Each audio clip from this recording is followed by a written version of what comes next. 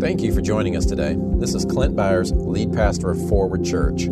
I pray this message blesses and encourages you. I hope it inspires transformative grace in your heart and establishes you even deeper in your new covenant identity in Christ. Now take a deep breath, become aware of God's Spirit within you, and enjoy the message.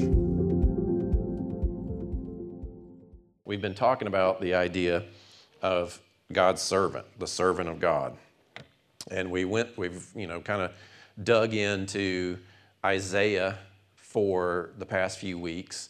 And when you get into Isaiah, you kind of have to piece it all together. You kind of have to understand some of it is specifically related to Israel, and a lot of it is specifically related to the broader Israel, otherwise known as the people of God, people that have faith in Christ. I was going back through Romans again this week, and he just makes it so clear the people of God are not based on ethnicity. There's those words, right? The people of God is not based on ethnicity, it's based on faith. And if you have faith in the Lord God through Christ, you are the people of Abraham. You are the true children of Abraham. And I don't mean replacement theology where God is done with the Israelites, the ethnic group.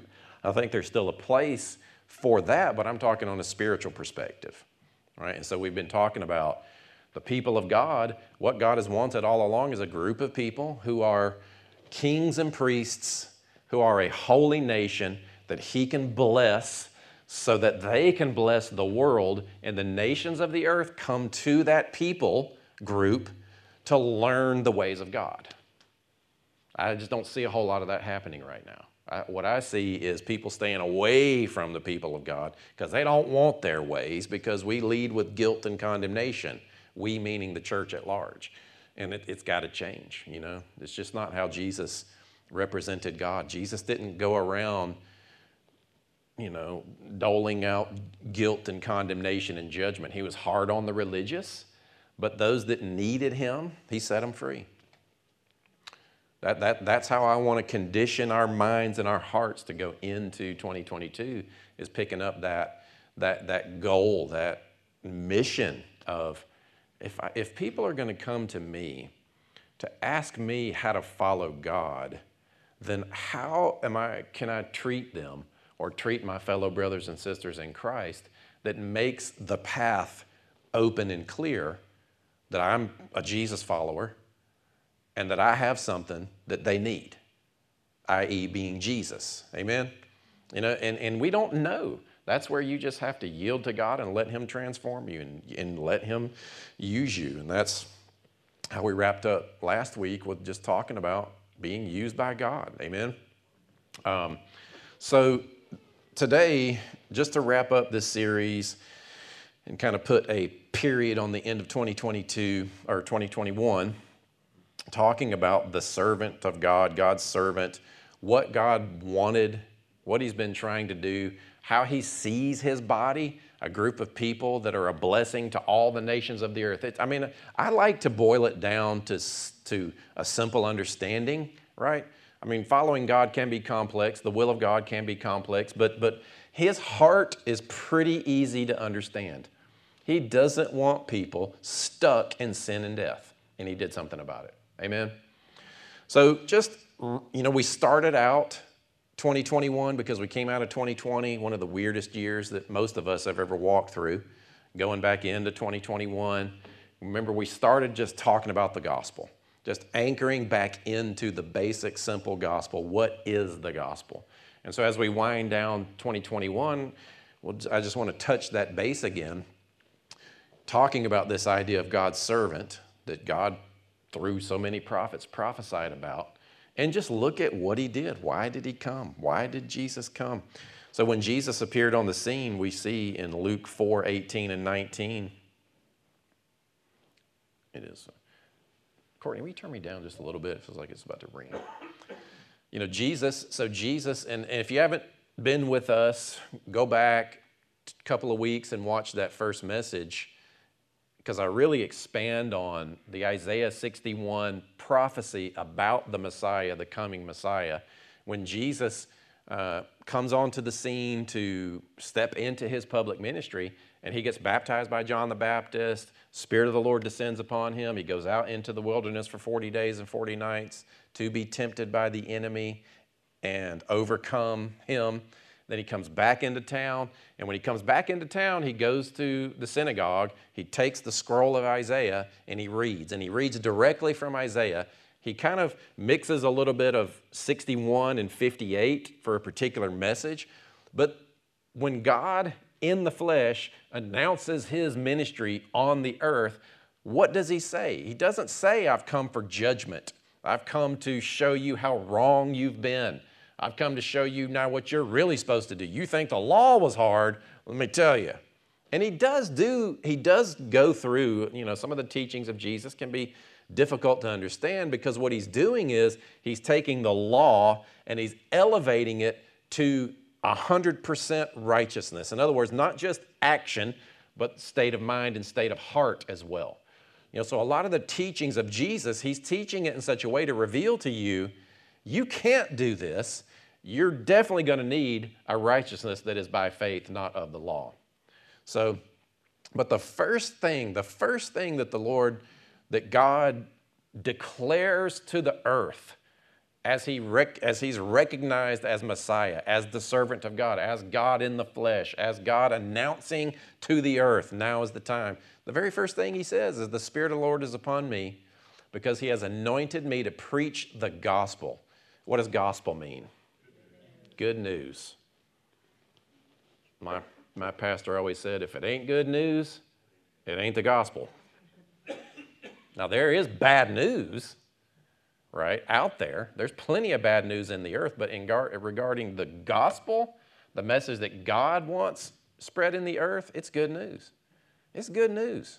Doesn't mean everything's going to be perfect in this earth, but as far as what God wants to accomplish in your life, it's good news. It's nothing but good news. He has sent me to heal the brokenhearted, to preach deliverance to the captives and recovering of sight to the blind, to set at liberty them that are bruised, and to preach the acceptable year of the Lord. He wants to proclaim good news to the poor. And when you go and you study, in detail the original language, and you look up every single word, you find out this basically means he wants to proclaim good news to the poor. In other words, it's just not that complicated. It's not that complicated. What does that mean to you? Where are you poor? Right? Good news. Anywhere that you're poor, spirit, soul, body, physical, spiritual, emotional, anywhere that you're feeling a sense of lack, there's good news. There's good news for you. Super simple. And then proclaim liberty to the captives and recovering of sight to the blind. Now, remember in Isaiah 61, and then we touched base again last week in Isaiah 60, 61, 62, you see all of these prophecies about what does God want? God wants to bless his people so there'll be a blessing to all the nations of the earth so that they will be known as God's priests and they will be known as people that God has blessed. And we're not just talking about financially. We're not just talking about how many cows on the hill you have. I'm not just talking about physical blessing. I'm talking about spirit, soul, and body. Amen? Spirit, soul, and body. And when we go into, I'm already seeing things that God is wanting to do in at least the first part of 2022 for us to talk about in here, to kind of set our intention, to set the course of our direction, to set our heart's expectation going into this next year. I feel like he's wanting us to be deliberate about what we sow into ourselves, because what you sow will reap a harvest. It's just what seeds do. And so I want to spend some time talking about and get intentional about the physical kinds of seeds that we sow. How do we spend our time? What do we eat? What are we doing? What are we doing with our bodies? And what kind of fruit we're reaping because of the choices that we're making. Soulish. Where are we emotionally? Where are we letting our thoughts live and land? And what are we thinking about? And are we intentional about what we're thinking about? And then spiritually, are we taking time to let that spiritual seed that's in us invest back and transform us? I've been thinking about this one in particular. The spiritual aspect is approaching God to know God. Not approaching God to know things or approaching God to get things, but approaching Him to know Him, to experience Him. God's already told us His intention is to bless you. Just say, God wants to bless me. You just can assume that because He said it over and over and over for generations, for millennia, multiple millennia. It's what He has said. It's what He wants to do. He wants to bless the entire earth, and He wants to do it through His people. God wants to bless you. It's what He wants to do. It's what He's trying to do in your life. And you don't have to figure out how to get Him to. You don't have to figure out how to meditate and pray and settle into the law of attraction, to arrange the molecules of the earth on a quantum field level to get it to respond to you and bring to you the things that you desire. That's just how it happens. You are attracting to you the desires of your heart, good or bad. It's how it happens. You don't have to try to make that happen. It's just going to happen. So the way that you get all of creation to work, to funnel to you for blessing, is you know God. You just experience Him. And this is something that I feel like personally He's put on my heart to engage in, but I want to talk about it as we go into this new year also. Go to God, now I'm not saying to eliminate these points, but you go to the Word of God primarily to know God. Not to memorize the books of the Bible, not to necessarily memorize Scripture. Now, in your pursuit of knowing God, your Father, the person of God, if you are impressed, well, I feel like I need to memorize these 3 verses right here, or this entire chapter, or the order of the books of the Bible, or the historical, journey of Paul. Like if those things come out of that, that's totally fine.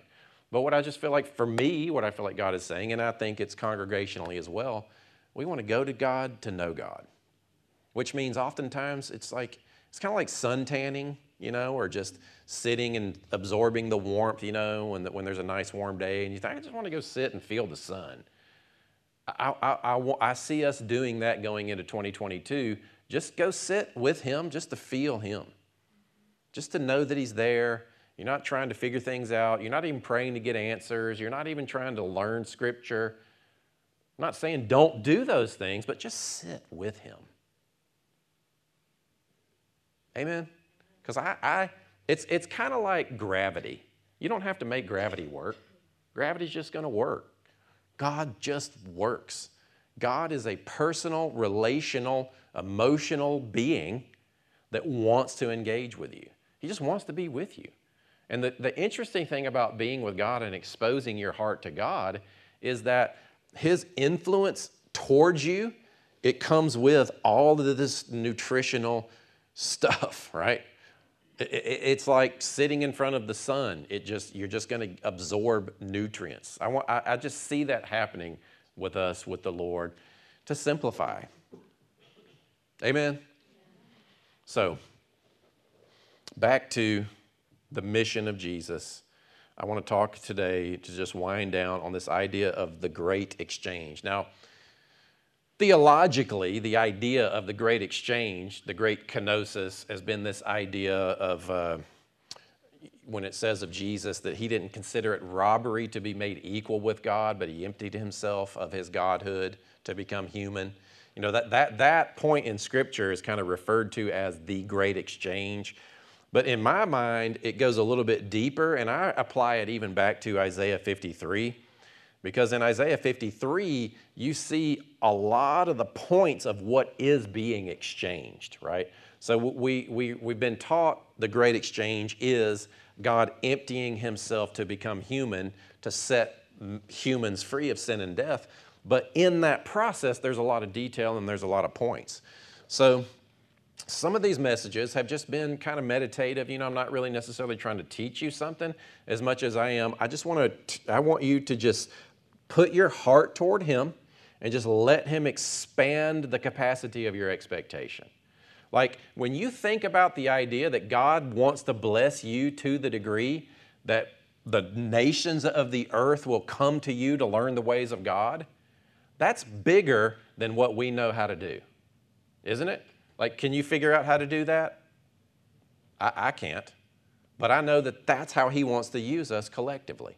So if we just put ourselves into him and trust him, that's the fruit that he's going to bring about in our lives. And it may not be a foreign nation opens up to you specifically, but it's just talking about the people of the earth. Amen? So I want to start looking at this particular passage here. And I read this in our night of communion in talking about what Jesus wants to do. Jesus being the sacrifice for us.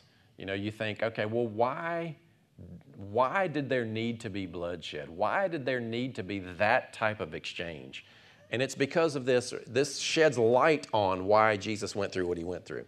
In Leviticus 17:11, this is talking about the old covenant animal sacrifice through the temple where the Jews would bring animals to the temple.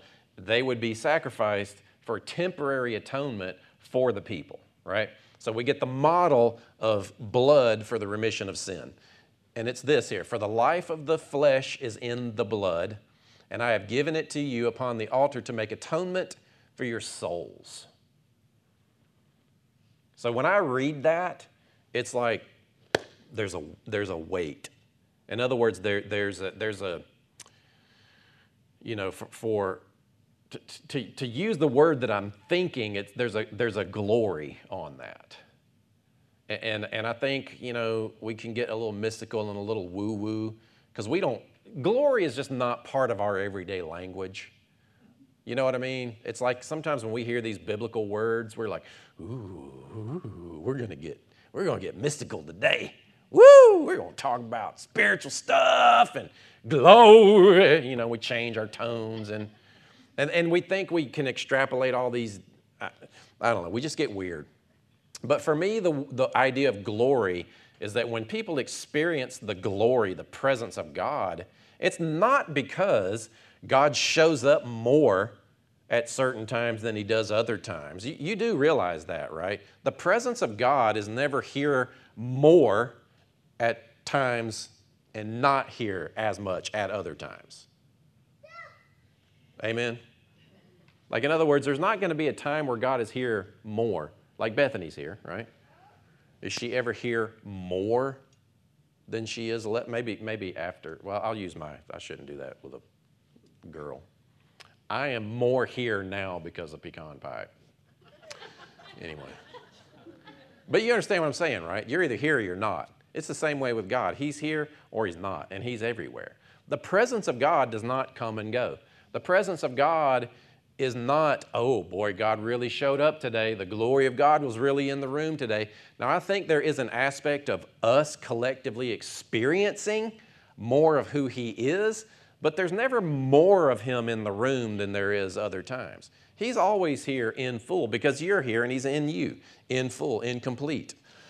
What he's trying to do is help us experience all of these things that Jesus went through to set us free.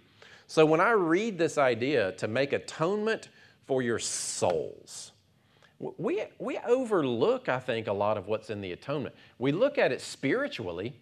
We look at it for salvation, you know. We look at it for, are you saved or not? Do you have your ticket punched? Are you born again? Are you going to heaven? And if you're not sure you've made a mistake, then come on down to the altar and get saved again, get born again again. And there are certain denominations all around us that you get saved 4 or 5 times a year, maybe more, because you're just not quite sure. Because if you were saved, you wouldn't live that way. So if you're living that way, well, maybe you're not saved. Maybe you should come get saved again. It sounds silly, doesn't it? But that's how people believe. And I think it's because we haven't experienced the atonement in our souls, in your emotions, in the area of your thinking, in the area of where you feel and do and live life. There's a cleansing, there's an aspect of the redeeming of your soul. For it's the blood that makes atonement for the soul. God wants you free. You know, when Jesus said, I came to set the captives free, A lot of people are captive in their souls. They're captive in their emotions. They're captive in their thought processes. They're captive in their expectations. They're captive in the way that they respond to what's happened to them in their lives. You know, we're captive to the emotional baggage that from the last job that we had, or from our coworkers that we're working with, and that turmoil, and you come home and it's like you hate that it still bothers you, right? You hate that it still bothers you what that person said, and it's like, I don't even want to think about it, but you end up thinking about it so much that you plan that person's funeral. And you start thinking about, what can we do to get rid of them? Maybe I should leave. You know what I'm saying? You do. We live in these worlds. It's like, well, if I could get them in trouble here, then they'd get fired. Or maybe I should leave. Or, you know, and so you start giving up your life because you don't have that settledness of peace in your own soul, which Jesus actually died to set you free from. Where are you captive?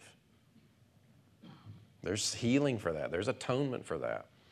And why the shedding of blood? Because the life is in the blood. You know, that when I think about why Jesus had to shed his blood, it's not to appease an angry God.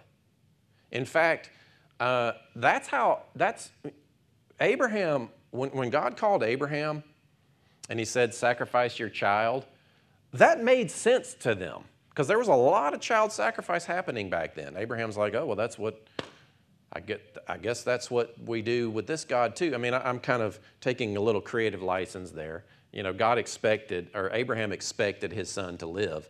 But in other words, for God to say to Abraham, take your child up and sacrifice him, he didn't say, well, that sounds kind of weird. That made sense to him because that was in their culture, right? But what God did was he changed it. So in other words, instead of you actually having to follow through with sacrificing your child, I will provide a sacrifice for you so that your child will live. And in fact, that child that I have delivered through the sacrifice that I provide will ultimately be something that I use to bless the entire nations of the earth. I'm not only redeeming you, I'm redeeming the way that sacrifice even happens. I'm redeeming the way that atonement happens. I'm removing it from you having to give up your children to I will provide the lamb so that he could get to the point where he himself would be the lamb. Amen? God changed it forever with Abraham. And so we see that now. It's not because a vengeful, angry God needed to be appeased with blood. It was because life needed to be exchanged. There was an aspect of the punishment of sin in the body of Christ, but that was the body, you know, sin has to be punished in the body of the sinner and ultimately unto death. But the blood is for an exchange, the exchanging of life for a life. And what Jesus did is he exchanged his spiritual life for our carnal, death-destined life. And he gave us his spiritual, eternal life that is on par with the quality of the life that God has. And he made us great and precious promises so that we would be a partaker of his divine nature. That's why the shedding of blood. Not because God was angry and needed to kill somebody. God did have wrath towards sin, so sin had to be punished, but it wasn't about killing for the appeasement of anger. Are you with me? It's a little bit, and there's a big debate even amongst and it's probably been a debate a long time. There's this idea of Christus Victor versus penal substitution. In other words, did God punish Jesus on our behalf? A lot of people don't believe that. A lot of people believe that Jesus just went up onto the cross, absorbed all the sin of the world into himself, and God wasn't angry, and God didn't punish sin in Jesus. There's kind of two camps there. And it's both.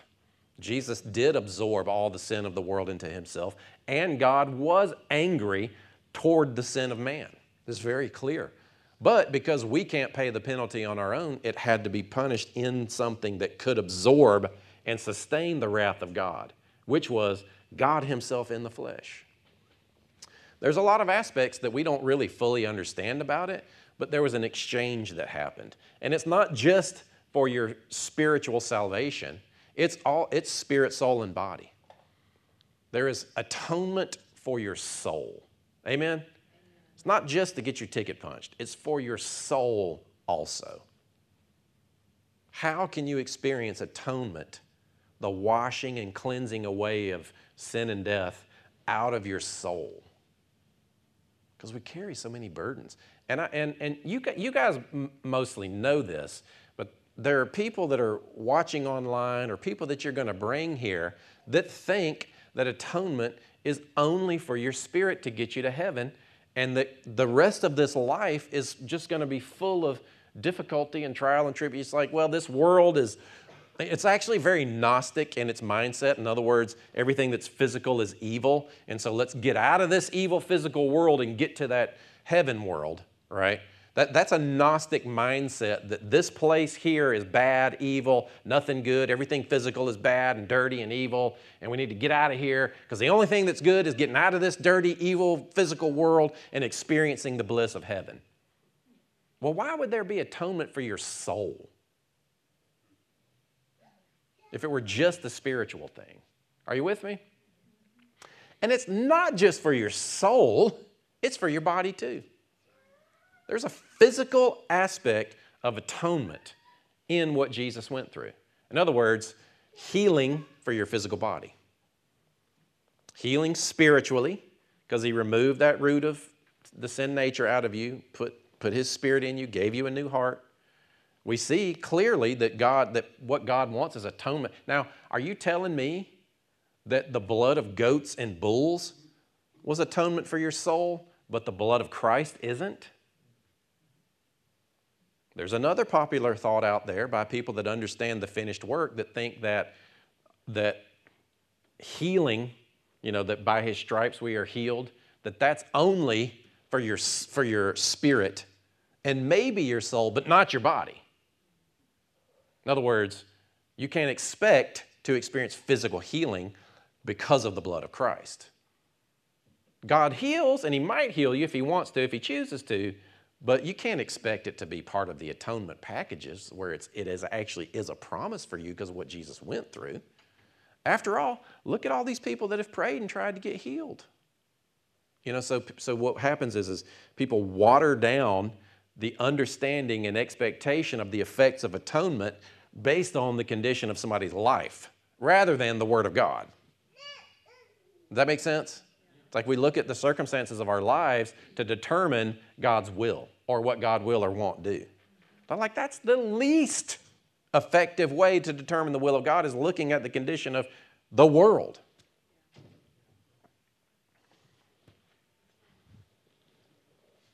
Atonement for your soul. I don't know, just meditate on that this week, Just think about that. What Jesus went through was not just for my spirit, not just to get me to heaven, but there's a soulish element. And to the point where you can actually be happy. In spite of what's happening, in spite of what's going on in the world, you can be happy. You don't have that dream job. You don't have that perfect spouse. You don't have a spouse.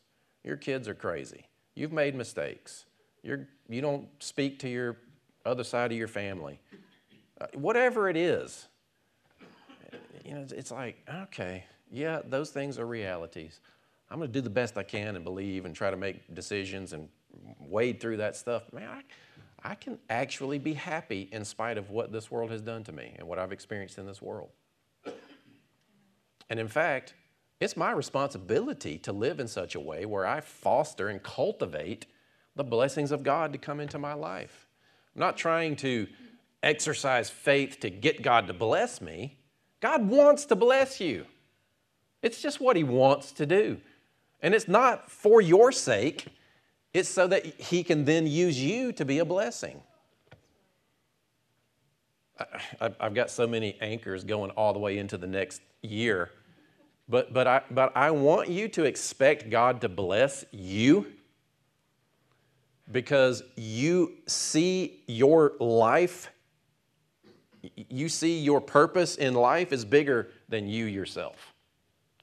In other words, you see what God is putting in your heart to do, not just through your lens of, okay, well, what am I supposed to do? How do I do this? How do I get this to work? It's you're part of a bigger picture. Your life is not just your life to experience. It's part of something bigger that God wants to do through you to use collectively. And in fact, if your vision, if when you think about your vision, you don't say, man, I don't know how to do that. That's too big for me. If your vision is, I see it, I know what to do, it's too small. Yes. But if it's to the point where you're like, man, that, you're starting to get on the right track. Not just because it's big, but it's bigger than you. It's for more than just you. I can tell that I haven't sat down and worked out these ideas enough to actually preach it yet, because I'm stumbling over these words. So it's in my heart right now, but over the next couple of weeks, I'll get down and make it make sense where it's like, oh yeah, okay, I see.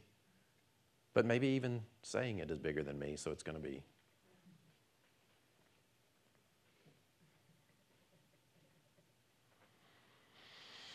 Okay, now let's just go into this and look at what Jesus did. You know, if there's atonement for our soul, yes, it's spirit, soul, and body. But as we land the plane of 2021, we wind down this message. I want the rest of our few minutes together to just be a little bit of a meditative exercise of what did he do? What did Jesus do? Why did he come? You know? So why was Jesus born of God being his father and a human woman being his mother? Most of us know it's because sin is in the earth, it's in our genes, it's in our makeup through our father Adam. And it's interesting because, Chris, you picked a song today where you were singing about Jesus as the second Adam. Now, we know that idea within Christianity, but I can't remember the last time we sang a worship song about there being a second Adam. But I just see God working, you know, so be encouraged. And I appreciate when we don't take the time to sit together to plan out, let's make an impact and pick this song to make this point. It's like, let's just trust God. And I see it happen over and over and over as these songs get picked and as our worship. It's always happened. It's always happened. These songs get picked and I just see God moving. And I want that for you too. I want you to just naturally make decisions out of your heart and then realize, God is actually using me as part of a bigger picture here. There's a tapestry that he's weaving, and I'm just one thread within this, and my thread happens to be the song that I picked today. How many of you, I'm just curious, how many of you, when we sang that phrase, Jesus being the second Adam, that particular phrase stood out to you today? Yeah, it's interesting, right? And I think he was doing that for a purpose, is so that we realize, no, the reason that Jesus couldn't be born of Adam, he couldn't just been a human, because he needed to be different. He needed a different lineage. Sin is in us through our father Adam. We needed a different lineage to be able to have a sacrifice in the earth that was qualified, that didn't have sin within it. It's not a great big revelation, but it is a nuance that's interesting to understand, right? Why born of a virgin? Well, because he needed to have a genetic bloodline. He needed to have a nature that was not like every other human on the planet, which is born of sin. He was born of a nature that could be without sin, like Adam was when he was first born, before they introduced sin into the earth. So he was born without sin. Why is that important? So that he could be the perfect, spotless sacrifice, capable and qualified to take upon himself all of the sin of the world. Because we see in the model of the Levitical priesthood, that was the criteria of the sacrifice. It had to be spotless. It had to be perfect. It had to be, qualified in such a way that it could symbolically take the punishment for the nation of the sins of Israel. And he did that as a foreshadowing of what Jesus would really do. And that is a human that had not been tarnished with sin And it's so interesting to me, like when I think about that, a human that was not touched with sin, tempted in all way like we are, yet without sin, became sin. Literally became the sin of the world. There's an exchange that happened. God, if you can follow me, it's almost as if the nature of Jesus changed on that cross from the spotless God-man to man full of sin, deserving of death. I mean, it's heavy when you think about what really happened there. And people get nervous about it because when you start touching on the nature of Jesus, it's like you don't mess with God. And I understand that and I appreciate that because we should feel that way. But we must understand Jesus, he wasn't just still perfect up there and then God punishing him. He became our sin. He became like you so that you could become like him. It wasn't like he was just up there unjustifiably being punished. God did it was like a reverse circumcision. So in Colossians, we see that there's a circumcision performed on us without hands, and he removes the body of flesh. In other words, that sin nature. It's as if he removed Christ's nature and put in all of humans' sin nature in him. Now, he didn't cease to be God. I'm not trying to remove anything from Jesus, but we have to understand he became like us in every way on that cross so that you can experience the freeing aspect of what it means to be redeemed through Christ. You don't have the right to look at yourself and say, well, I'm just worthless. I'm just a sinner. I'm just, no good. No, that's not true. Jesus became those things so that you could become like him. You owe it to God to believe the best about yourself. Did you hear me? You owe it to God to honor the work of Christ, to believe the best about yourself. Wow. Because of what he went through for you. Don't you dare sit there and look at the negative things that you do or think or feel and let that frame up your opinion about yourself. Be honest about it. Own it. Be willing to let it go, right? I mean, you're not self-righteous, right? You're not where you are in Christ because of what you've done. It's not your faith. You've placed your faith in him and then him doing the work. Yes. But you owe it to the work of God to believe the best about yourself because that's what God did. He changed you. Amen? I'm telling you so you have to look at your life as you're part of something that's bigger than you. Because if you're self-centered and you're thinking about your life from that me perspective, then you think that, oh, are you kidding me? I owe it to God to believe the best about well, you're small in your thinking. You don't understand that you're part of something bigger. You got to look at yourself and realize I was worth God becoming human and then becoming sin for.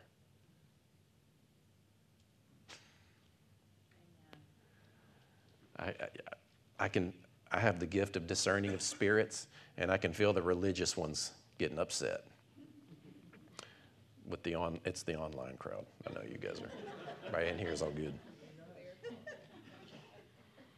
So Isaiah, incredible. So it's said that I think C.S. Lewis said that if you look at the New Testament, that Romans is the crown of the New Testament, and Romans 8 is the jewel in the crown of the New Testament. I feel the same way about Isaiah 53, about the Old. It's like, Isaiah is kind of the crown. It's the book that, for me personally, that Christ is revealed so much through, and Isaiah 53 is kind of that crown, jewel in the crown. It's like the pinnacle of what it's all about. what he came here to do. God's heart toward us. Us knowing God's heart toward us and us knowing what we have the legal right to believe for, knowing the will of God. You know, to me, everything about God's heart toward humanity, what he went through for us and what we can have as a result of, and not just so that we can have it, but so that we then see ourselves as part of something bigger. I owe it to God to believe everything that he did for me. I owe it to God. I owe it to the work of Christ to get over myself and be willing to believe not just that he did these things for me, but that he wants me to experience everything he went through so that I'll bring glory to him. Me experiencing the promises that he's made to me is not about my selfish gain. It's about me being used as a vessel of God to be a blessing. Do you see that? You know, I don't know that I've said it in these ways as much or even seen it as clearly, but it's just something that's really on my heart lately. You're part of something bigger. You got to believe that about yourself. It's not about you. Say, it's not about me. I'm part of something bigger. I'm part of the kingdom. Amen? I think that's just where we're going to go in 2022. What does that look like? Kind of unpacking that idea. So, but you got to know what he went through. You have to personalize it. So here's your homework this week. Go back and just walk through Isaiah 53. We're going to do it today together. I think we did this even a few weeks ago, a couple months ago. I don't know. I love this chapter. There's just so much in it. So the question gets asked, who has believed our report? And it's such an appropriate question at the beginning of something that's unbelievable unless you understand the heart of God. So you hear the criticism of people who try to analyze Christianity from a carnal perspective. Well, you're telling me that God was angry, so he punished himself as his son to set you free. Like they come up with all these weird things, and it's like, well, when you say it that way, it does kind of sound weird. But there's a spiritual element to it that you're missing. So your homework is this. Go walk through this. And if you really want to get an A on the assignment of your homework, go to a website or break out your old school original language books. And there's a few words in here that I want you to look up. And if you would, and you people that are watching online too, and if you're in our Facebook group, I would like for you to do this. As you read through Isaiah 53 and you use an original language study tool, Hebrew in this case, post in that Facebook group, this is what I got out of this particular word from this passage this week in my study. I'm going to do it a little bit here, but I kind of want us to do this together. So you can go to BibleHub.com, and it's a little tricky to use that particular tool, but when you go to BibleHub.com and you go to Isaiah 53, up at the top, there's going to be a interlinear Bible you can choose. And I think it's INTL. There's kind of an abbreviation up there, but you'll see when you go to it, you're on the chapter Isaiah 53, you look up at the top, you'll see different translations. The interlinear is one of the translations. When it brings up the interlinear, what you'll see is the Strong's number, the Hebrew word, the English phrase, and a few other things in there. Click on the Strong's number for that word or phrase, and then just read what's there. So it's a couple of steps. You can also do this in blueletterbible.org. If you go to blueletterbible.org, go to Isaiah 53, there's a little box up at the top that says Strong's numbers. And so if you check that box, it will add the Strong's numbers right in the words together. So in other words, it'll say who, number, has, number, believed, number. And you click on that number, and it'll show you the Hebrew. And then there's another little tab that you can click that expands to more lengthy lexicon. But just look up what the words mean, and you get a broader picture. We're not even talking about tenses and all that kind of stuff, but you bring out more because a lot of, when words get translated from one language to another, a lot of times we don't really know the full meaning of what that word is. We know what the English understanding is or what that translator thought it meant. But a lot of times it's narrow and you don't get a bigger picture. So try that. BlueLetterBible.org is probably the easier one. And I'll give you, for example, as we go through this. Who has believed our report, and to whom has the arm of the Lord been revealed? That's an interesting study to look up the arm of the Lord, what that means. Now, we of course know that this is a prophecy about the Messiah, about Jesus. And when Jesus stands up in the synagogue and reads Isaiah 61, and he says, today this scripture is fulfilled in your ears, and he's talking about himself, he's claiming all of this as well. I personally think it's one of the reasons why he was so stressed in the Garden of Gethsemane, even to the point of sweating blood. He had that, like if you look at that from a scientific perspective, why would blood be coming out of his pores the night that he would yield himself to be arrested? It's because there was such stress that he was going through that he literally sweated blood coming out of his body. Why was he so stressed? Because he'd spent so much time in the scriptures. He knew this was talking about him. He knew what he was about to go through. He knew he was about to give himself up. And he knew that he was going to be abandoned by God on that cross. He knew that he was going to go into the grave, having been made the sin of the world, and face that enemy, to face the enemy of death and overcome death. He knew all of this was coming. And can you imagine knowing that's coming, but yet still remaining the course? And what did he do in the midst of all that? Knowing full well that what he was going to go through here, what did he say? He looked to God and he said, if there's any other way to do this, let's do that, because I'm struggling here. He doubted not unto sin, but he was struggling. Can I go through this? This is really about to happen. We are to the point now that I've read about my entire life. I'm about to become the sacrificial lamb for the sin of the world. He knew it was coming.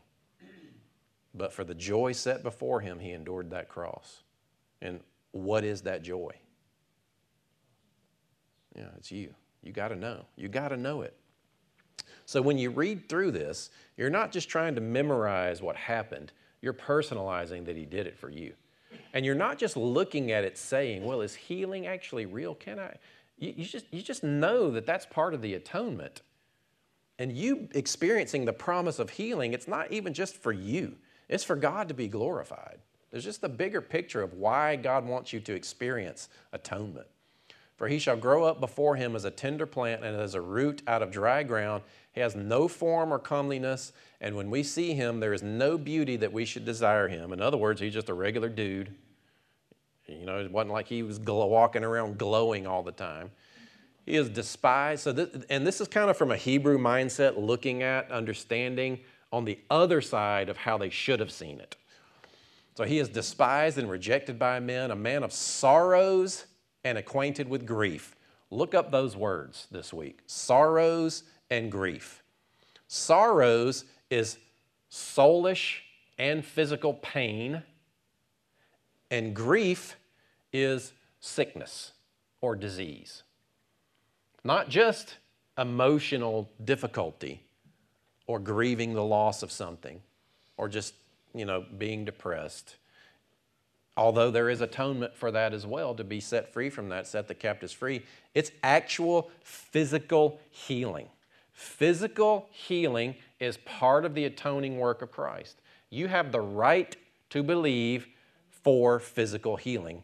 Jesus paid for it on the cross. So when you're believing for healing, it's not about trying to get enough faith. You're placing your faith in the idea, no, Jesus went through this. If Jesus paid for it on the cross, it's mine and I can believe for it. Now that opens up a whole nother conversation, and I understand that.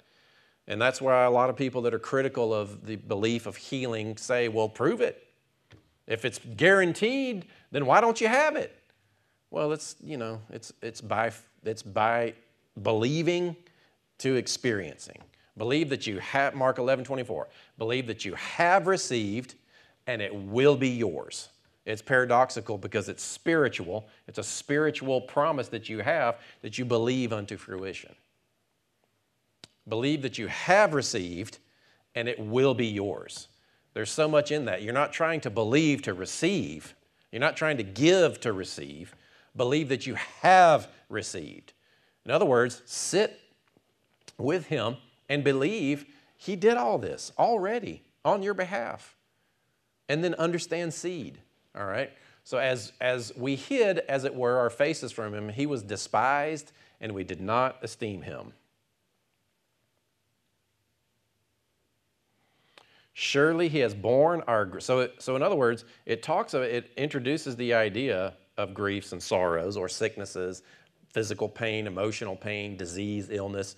Surely he has borne, in other words, carried upon him or become our illnesses, our diseases, and carried our sorrows. Yet we esteemed him. So in other words, we didn't recognize that he was doing it for us. We esteemed him as being stricken and smitten by God. In other words, judged by God. This is the blasphemous Jesus that claimed to be the Son of God. He's dying up on that cross. Look at his fate now.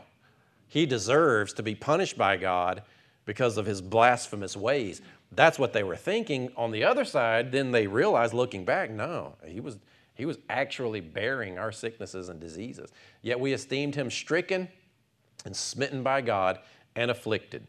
And so then we see here in Matthew 8, 16 and 17, when evening had come, they brought to him many who were demon-possessed, and he cast out the spirits with a word and healed all who were sick,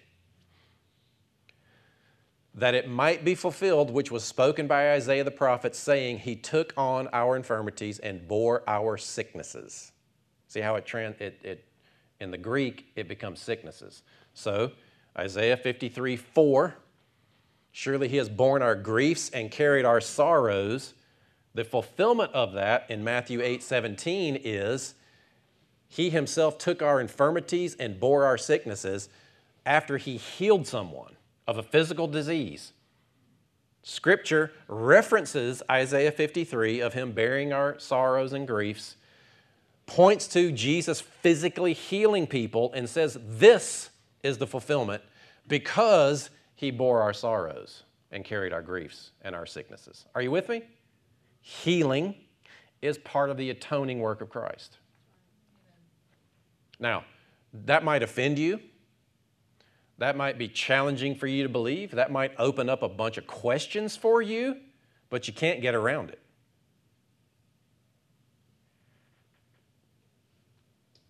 To me, that's good news. To me, that puts the equation in order of, yes, I see these promises from God. Why aren't I experiencing them? Well, I can know it's not because God's withholding it from me. Jesus already paid for it. It's already bought and paid for. It's available because Jesus paid for it. It's in the atoning work. He even lived his life in such a way that he was doing things because of what he knew that he was going to go through. Like, you realize that? Like, the authority that he walked in to heal was because of what he was going to do. I mean, it's interesting. All right, let's keep going. And we, like sheep, have gone astray. We have turned everyone to his own way, and the Lord has laid on him the iniquity of us all. I mean, that's Gospel 101. Laid on him the iniquity of us all. He was oppressed and was afflicted, yet he opened not his mouth. And here's another interesting study. And if you go to BibleHub.com and you pull up the entire chapter, and then you click on the link for the one particular verse, over on the right, it shows you the hyperlinks or the cross references of, and what it'll do is it'll show you New Testament fulfillments of Old Testament prophecies or scriptures. So 53:7, and we all know that when he was arrested, he didn't open his mouth, right? He was taken from prison and from judgment, and who will declare his generation? He was cut off from the land of the living. Man, that's one of my to me, that's one of the most interesting facets of what he did on the cross and in the grave. For the transgression of my people, he was stricken. And they made his grave with the wicked, but with the rich at his death, because he had done no violence, nor was any deceit in his mouth. Another interesting study is to look at the mathematical impossibility of so many prophecies that Jesus fulfilled that were out of his control. In other words, where he was born and where he was buried, that point back to things that were prophesied about the Messiah. It is statistically, mathematically impossible that Jesus did everything that he did and experienced and he not be the Messiah. I can't remember who said it, but it's like he was either a lunatic or he is who he said he was. Who said that, Sam? C.S. Lewis said that. I thought so. Yet it pleased the Lord to bruise him. Look up that word bruise. He has put him to grief. So he has put him to sickness, disease. When you make his soul an offering for sin, he shall see his seed, he shall prolong his days, and the pleasure of the Lord shall prosper in his hand. He shall see the labor of his soul and be satisfied. God looked on Jesus and saw him suffering and looked beyond that. I'm sure his heart broke for that, but he looked beyond that because he knew that that was freedom for you. By his knowledge, my righteous servant shall justify many. Say, I'm justified. For he shall bear their iniquities. Jesus was punished for your sin. You don't ever, ever, ever have to be worried or afraid that God is going to judge or punish you because you've sinned or made a mistake. Why? It's paid for. Now, should you continue in sin? God forbid. If you continue in sin, you're going to reap what you sow, but it's not God going to judge you for it. It's scandalous, but it's true. Is that not freeing? Yeah. You don't have to be afraid that God's going to send you to hell because you make a mistake. Now, does that make you want to run out and sin? No. It makes you want to preserve and protect what he did for you. Amen?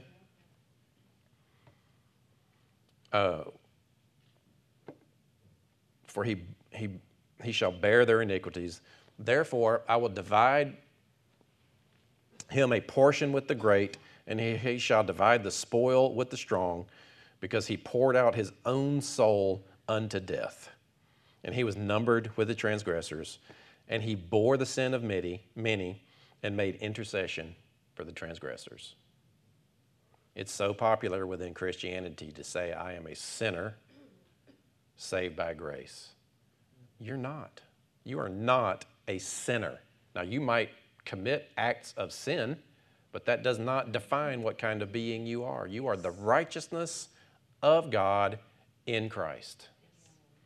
Bought and paid for with the blood of Jesus, qualified for spiritual salvation, soulish salvation, and physical salvation. Jesus bought and paid for, went through everything necessary for you to be set free from the judgment and wrath of God towards sin, for you to be set free from the sorrows of this world, and for you to be set free from the death that's even working in our bodies. Man, it's hard to believe, isn't it? But it's so clear what he went through, what he qualified us to be able to experience. And I get it. We have believed, and it didn't happen. But does that invalidate the work of Christ? To believe for healing, to pray for healing for yourself or for someone else, and then think that they didn't get healed or you didn't get healed because somehow God didn't want them healed in that moment, is to go against everything that Jesus went through on that cross. If he went through it on the cross, you have the legal right to believe for it now. There are some things that are part of the promises of God, that there may be a timing factor, but if it's expressly addressed in the actual atoning work of the cross, you have the legal right to believe for it now. And there is no timing element of it because it was already paid for. That's challenging to me because I've seen some things that didn't come to pass. And so it sends you down this path of trying to understand and pray and work it out and deal with all that stuff and the doubt that you come up with. But this is the anchor.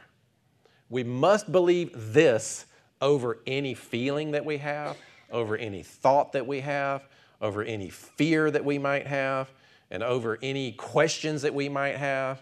We must be willing to believe the Word of God and the finished work of Jesus in spite of anything else. It is the primary source of truth for us. In spite of anything else that you experience or questions that you might have. And you just got to decide that. And you just got to decide that it's true. And you got to decide that that is the focus of your belief. And you are going to fight everything else to believe that because it's true, in spite of what you're experiencing in this temporary reality. And that's the gospel. So don't hear that and judge yourself as less than. Don't hear that and judge yourself and think, man, I got a lot of work to do. It might be true. You might have a lot of work to do to get your heart to believe the truth about who God is. But but you still got to look at yourself as, no, God has made me into something that is incredible, that actually brings glory to Him throughout all of the ages. Amen? Amen. And let it go. And let it go. Let go of your junk and believe the truth of the gospel. Amen.